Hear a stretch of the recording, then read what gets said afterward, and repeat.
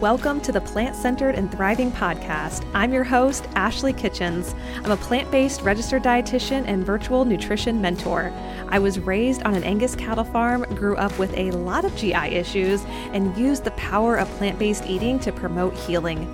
Here you'll find inspiration, ideas, and encouragement for your own plant-based journey. I'm so thrilled you're here today. Let's get started. Thank you so much for joining us today. I'm so grateful you're here. If you are plant-based, thinking about going plant-based, and have a partner who is not, this podcast is definitely for you. So I'm here with my partner, Nick. And when I first started my transition to plant-based, he, although was very gracious throughout my journey, didn't decide to go plant-based until several years in. So we're going to talk about the top things that you can do when you're on your transition to going plant-based and what to do when your partner isn't going plant-based. So welcome to the show, Nick. Hey, how are you doing? Good. Thank you for being here. So one of the first things that we came up with that was really helpful for us when I was transitioning and he wasn't, was number one, to focus on who the person is, not what they eat. What do you think about that? I think that's really good because then when you start focusing on another person, you really start to empathize with them and what they want in their life. Obviously, we're talking about people that we care about. And so when you were making this transition, you were making the transition initially for your own health and well-being. And I think that's where a lot of people start. So by you wanting to do something to better your health, why would I not be supportive of that? And like that's the way I felt, at least, is like, I wanted to support you in your health and well-being because I want a long life with you. And if you're not healthy and feeling great, I don't like that as much. I want you to be healthy and happy. Yeah. And that's a good point as well. So part of the reason that I went plant-based was for my health journey. And I think that's helpful, like being very transparent with your partner on why you're embarking on this journey, that it isn't just another fad diet or isn't just something that you're trying. Like there is this like deeper inner pull that is pulling you towards plant-based, pulling you towards veganism. And that's why you're doing it. So being transparent can be really helpful. And I think that was really helpful initially on our journey. Was like, I mean, he knew I was suffering from a lot of GI issues. And so I think that allowed him to be even more supportive, was because I was vulnerable and I was very transparent as to why I was embarking on this journey. And I kind of left it up to him on whether or not he wanted to do it with me. And thankfully he, for the most part, did. We have some funny stories about him eating meat and everything, but we'll get to those later. So the second thing, which really ties into the first thing, is having respect for one another. So if they're fine, if your partner is okay with you eating plants, there really isn't a reason to get mad or maybe make them feel guilty for not eating plants or for eating animal products. What would you say about that? I think that's exactly right. And I think that was one of the things I really appreciate about you, was you were starting to endeavor in this journey. And especially when we would go out to eat during this time, I still ate the gambit of everything. You were trying to limit like your dairy in particular, I think, at the beginning. And it wasn't unusual for me to go out and get nachos and, get all that stuff. And it was, you're completely okay with it because you knew that was my journey and what I was experiencing. And so while I was trying to respect you and your space for being plant-based, there has to be some reciprocation, I think, to what I want to be doing, what feels good to me. And spoiler alert, I ended up becoming plant-based too. So because, I saw what a great journey you were on and like all the health benefits. So it becomes, how do I put this? It's a much more enticing thing if I'm not feeling guilty about it. It feels like my own decision as opposed to something that you're forcing me into. If it's my decision, I feel good about owning it and I feel good about my own journey. And you've just been an inspiration to me in that way. So. Yeah. And that brings up a really good point. And for anyone listening who is kind of struggling with this, one thing that we do know is shame and guilt. It doesn't incite change. It doesn't make people want to change. It doesn't empower or encourage your partner or one another. So what is helpful, and I think honestly, a big part of our success with me transitioning and him eventually kind of falling in line, I guess, I don't know, was that there was a mutual respect for one another. And we respected that our journeys were different at the time. And that was okay. I think in the back of my mind, I was like, he's going to go plant-based. Eventually it's going to happen. And it did, which was wonderful. But part of that was because I wasn't pushy. I didn't make him feel guilty for what he was doing. And it ended up working out really beautifully. And that's not the case for everybody, but I think it can be really helpful along the way. So the third thing that we found was really helpful for our journey, and you might find this is helpful as well, especially if your partner isn't plant-based, is try cooking your meals together.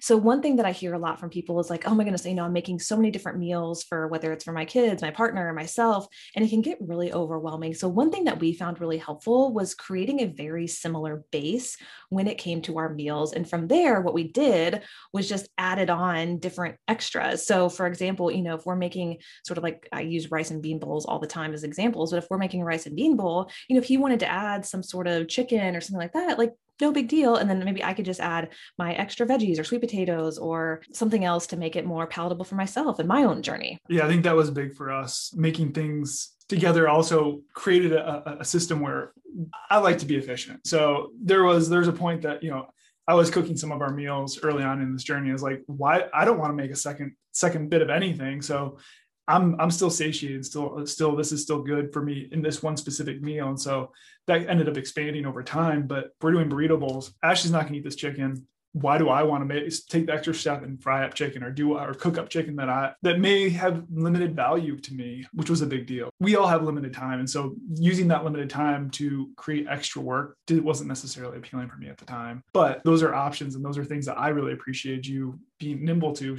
in the burrito bowl example, but other dishes as well. So yeah. A fourth thing that we also found helpful, and this was more for the non-plant-based person, so maybe you can go tell your partner this, or maybe you can even tell yourself this, especially if you're transitioning, is really focusing on what a meal has instead of what it doesn't have. And so this goes back to trying to avoid focusing on restriction, because sometimes when we're transitioning, we might hear it from other people, or we might tell ourselves this, like, oh, I can't have this, or I can no longer have, dairy ice cream, or I can no longer have, cheese pizza. Instead of focusing on what you can't have, it can be really helpful to focus on, oh my goodness, all these things that you can now have, or that your eyes have been open to. And I know this was really helpful for Nick in particular. And he had some great examples that he wanted to share as well. It was really big for me to start focusing on meals that I really enjoyed that weren't specifically westernized or animal based. When I first started trying to transition to be more plant based, something like a pizza wasn't particularly helpful for me, because I would always eat that pizza and be like, man, this just isn't scratching the itch that I want. Like the cheese that I would put on whether it's vegan cheese or whatever, wasn't doing it for me. It would make me think more about what I wasn't able to eat. I'm using air quotes there, versus something like a pad thai dish. If I had tofu pad thai, like completely vegan, completely great. And I wasn't like, man, I'm missing this from this. This didn't leave me wanting more. And growing up, maybe not we all, but I at least ate a lot of peanut butter and jelly sandwiches. I've never had a peanut butter and jelly sandwich and be like, man, I want a slice of cheese on this. I want a piece of bologna on this. I want whatever on this. And so I think thinking about meals that just inherently are good for what they are was really helpful for me to inherently didn't feel like they were lacking anything that was animal based, were really helpful for me in the transition, because it didn't make me focus on anything else than what I was enjoying in that meal itself. Mm-hmm. Yeah, I think that's a really good point. I think it's been helpful for both of us, because it really helps us approach this way of eating from a form of like not feeling restricted, but almost feeling empowered in the way that we're eating, which can be really helpful because we're focusing on this beautiful food that we have in front of us versus focusing on maybe the food that we gave up, and by all means chose to give up. So I think that can be really helpful as well. And this is just another thing that I think is I found very helpful as well, as I started thinking about meals during my transition, it's almost a reframing in my mind about what a meal actually entails. We even through the transition, it was kind of like, okay, this is what I envision a plate of food to look like. And, it has meat on it, has got all these different parts and components to it.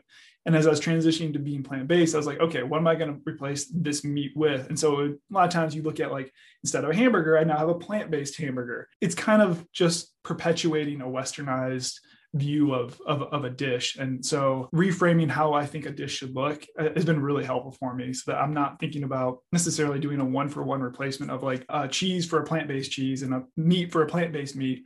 It's more of, this is what my meal looks like. It's got fruits, it's got vegetables, it's got grains, it's got all these wonderful things that I love and enjoy, and not like this missing component to it that I'm now trying to replace with a now vegan component. Yeah, I think that's really helpful, especially for most of us who probably grew up sort of eating the standard American diet, whereas like meat, potatoes, and a veggie or something and a piece of bread. Nick and I both grew up in Midwestern like states. And so that was definitely a big part of what we ate. And so that reframing piece can be really helpful because it kind of forces you to look at a meal differently and kind of in a more positive, open-minded way, which I think can be helpful. Yeah, definitely. So lastly, and this is something that I wanted to add, because even though your partner may not be transitioning with you at the time, they may subconsciously reduce their meat and dairy intake. And that's okay, because plant-based eating, it doesn't have to be this all or nothing approach. It can really be just small reductions in your meat and dairy intake. And even that adds up to big changes over time. So I think also focusing on that as well is something that's really helpful, because even though Nick didn't go plant-based right away, there were definitely small changes he was making. And my goodness, y'all, that adds up, which is really, really exciting. Yeah, I half the time didn't even know I was making changes. And I attribute that to you and you being so gracious to me. But like, if we're having breakfast on a Saturday morning, it was very much like, okay, what are we going to have? And the transitions of like pancakes, right? Like pancakes, we were transitioning from like having dairy and eggs in our pancakes to not having those. And that wasn't a thing that didn't affect my life. And I was transitioning in those ways just subtly and subconsciously. And those became part of our lifestyle, but also our shopping trips. We weren't taking trips down the dairy aisle anymore. We were just kind of grabbing things, and that was just a part of our lifestyle. And I didn't think twice about it. It was just what it was. Yeah. I mean, that kind of brings up a good point too, y'all, because there were some things that I would make that he didn't even notice was, quote, vegan or plant-based. Like pancakes are such a great example. I was making pancakes with no eggs, no, cow's milk. I was just using the normal substitutions, and there was no difference whatsoever. Yeah. Most definitely. Yeah. All right. Well, Nick, thank you for being here. Thank you for sharing your part of the story, because I think it really is important, especially for the listener here who is either transitioning or is already plant-based and their partner may not be quite yet, or they may not be ever. And that's totally okay. So I hope you found these tips really helpful, because they were definitely things that were really positive takeaways from our experience. So thank you for being here, Nick. Thanks for having me, Ashley. Thank you so much for listening to the Plant-Centered and Thriving podcast today. If you found this episode inspiring, please share it with a friend or post it on social media and tag me so I can personally say thank you. Until next time, keep thriving.